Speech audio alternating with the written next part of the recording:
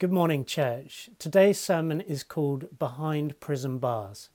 This is the first sermon in our Easter series, and this morning I will be reading from Matthew chapter 6, verse 47. The betrayal and the arrest of Jesus. While he was still speaking, Judas came, one of the 12, and with him a great crowd with swords and clubs, from the chief priests and the elders of the people. Now the betrayer had given them a sign, saying, "The one I will kiss is the man, seize him." And he came up to Jesus at once and said, "Greetings, Rabbi," and he kissed him. Jesus said to him, "Friend, do what you came to do."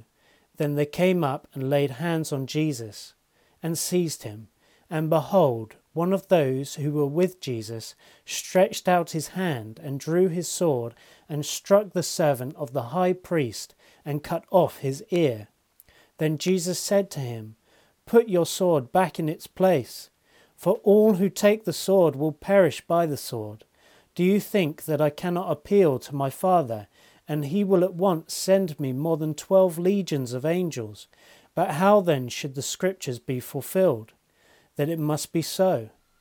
At that hour Jesus said to the crowds, "Have you come out as against a robber with swords and clubs to capture me? Day after day I have sat in the temple teaching, and you did not seize me.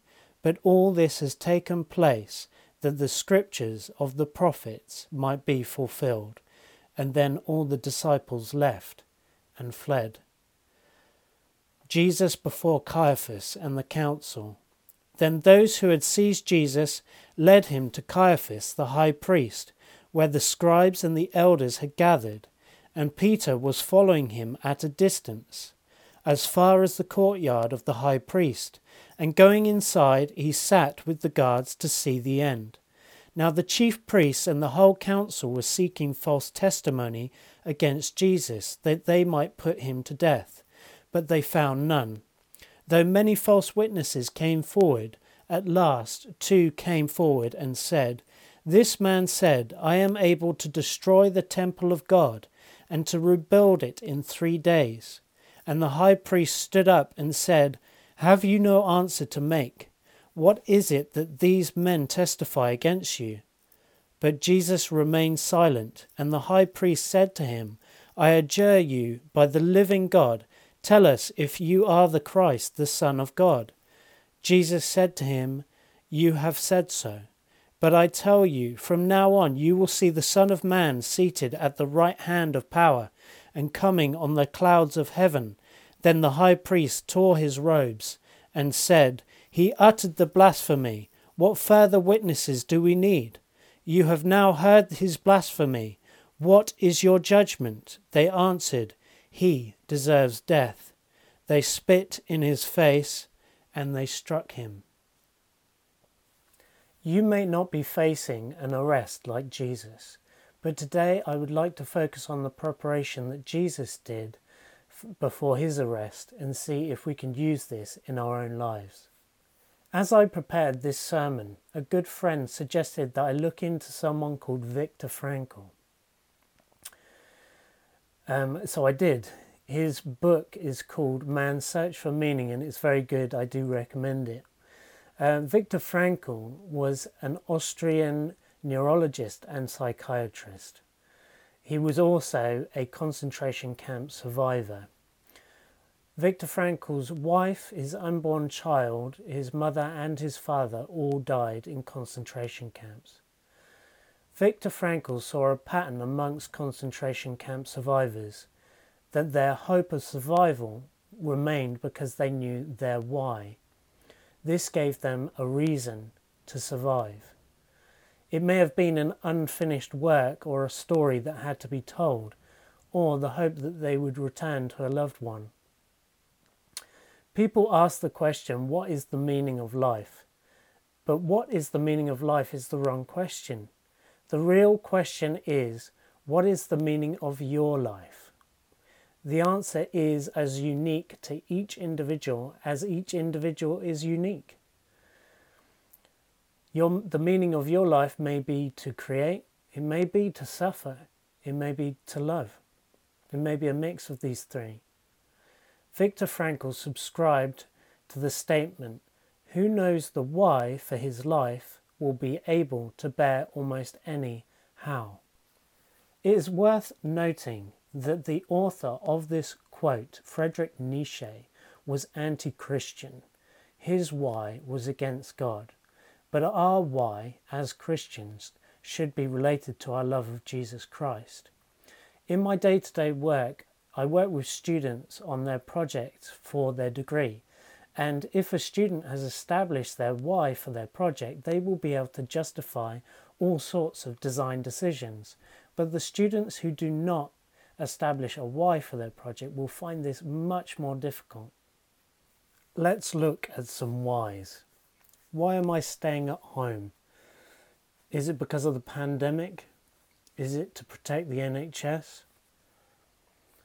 Why am I putting a loaf of bread back? I went to the supermarket the other day and I picked up 2 loaves of bread because the sign said take a maximum of 2 loaves of bread.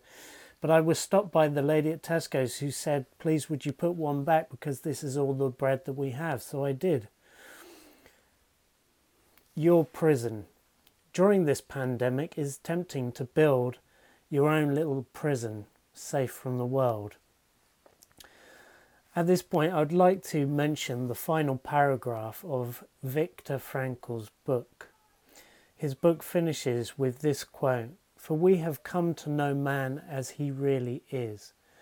After all, man is that being who invented the gas chamber of Auschwitz. However, he is also that being who entered those gas chambers upright and with the Lord's Prayer or the Shem Israel on their lips."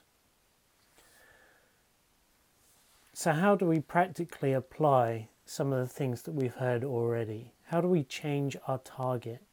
What are we aiming for?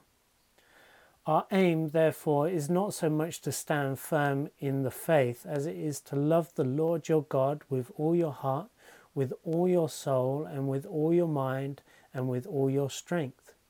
You see, if we establish that our aim is to pursue God and we are responsible for keeping that aim our focus, then our ability to stand firm will surely ensue.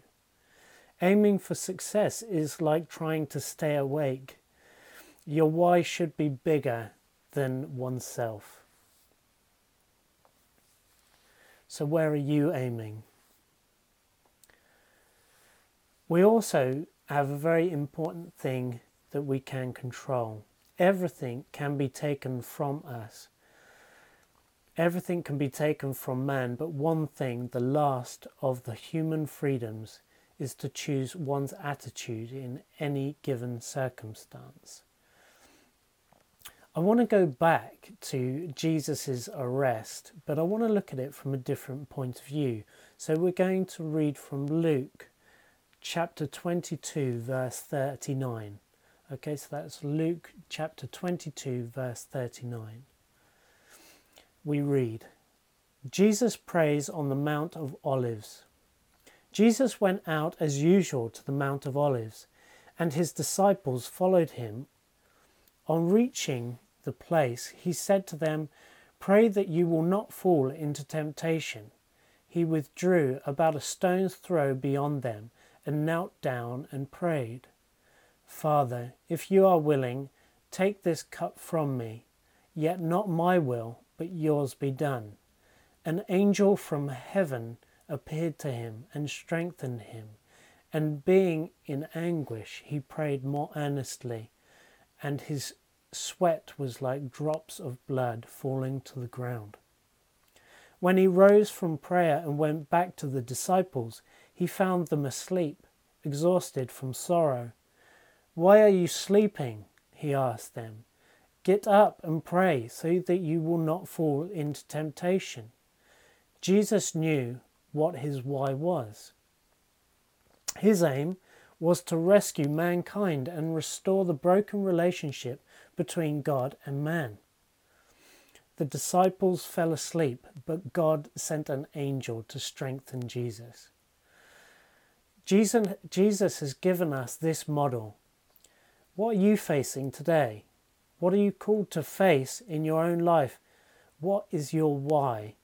What are you aiming for? What is your why? Are you suffering? Do you need to reach out for support and encouragement? Recently, I have experienced panic and anxiety. This can become like a mental prison, but I reached out to friends who cared for me. When I didn't understand what I was feeling and didn't know the first steps to identifying the roots of my emotions, I had friends who were there, who were there to stand with me in truth, to encourage and love me. In my physical and mental life, I have the freedom to choose Jesus every day. I choose my attitude.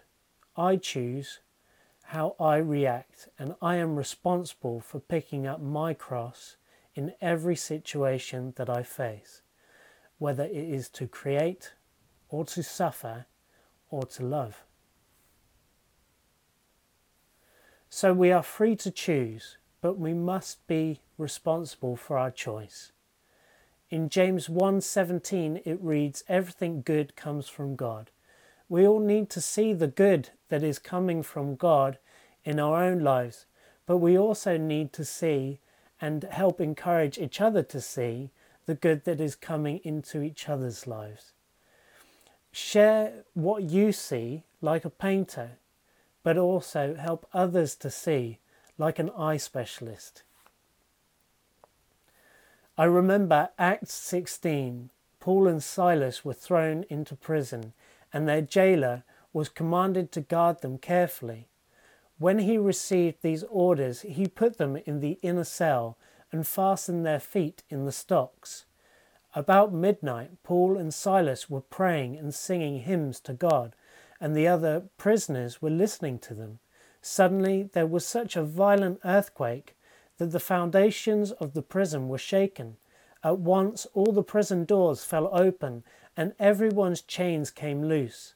The jailer woke up, and when he saw the prison doors open, he drew his sword and was about to kill himself because he thought the prisoners had escaped.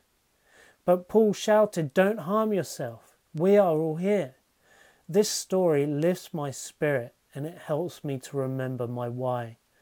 I think of faithful friends in our church family, and that helps me to remember my why. I have been listening to a song by The Brilliants called "Turning Over Tables," and we will include a link to this song in the chat so you can check it out on YouTube. One particular line goes, "When I see you in the stranger, I'm no longer a slave." And this helps me to remember my why, because seeing the glorious details of God working in our lives is a way that I pursue God. So what is your why? Is it an unfinished work that only you can finish? Is it creating something? Is it in beauty? Is it in suffering? Or is it in giving yourself to another in love? Let's pray. Lord, please help us to establish our why. Help us as we pursue you. Bless us all as we take up our cross in all the situations that we face. Thank you for the unique path that you have given to each of us. Amen.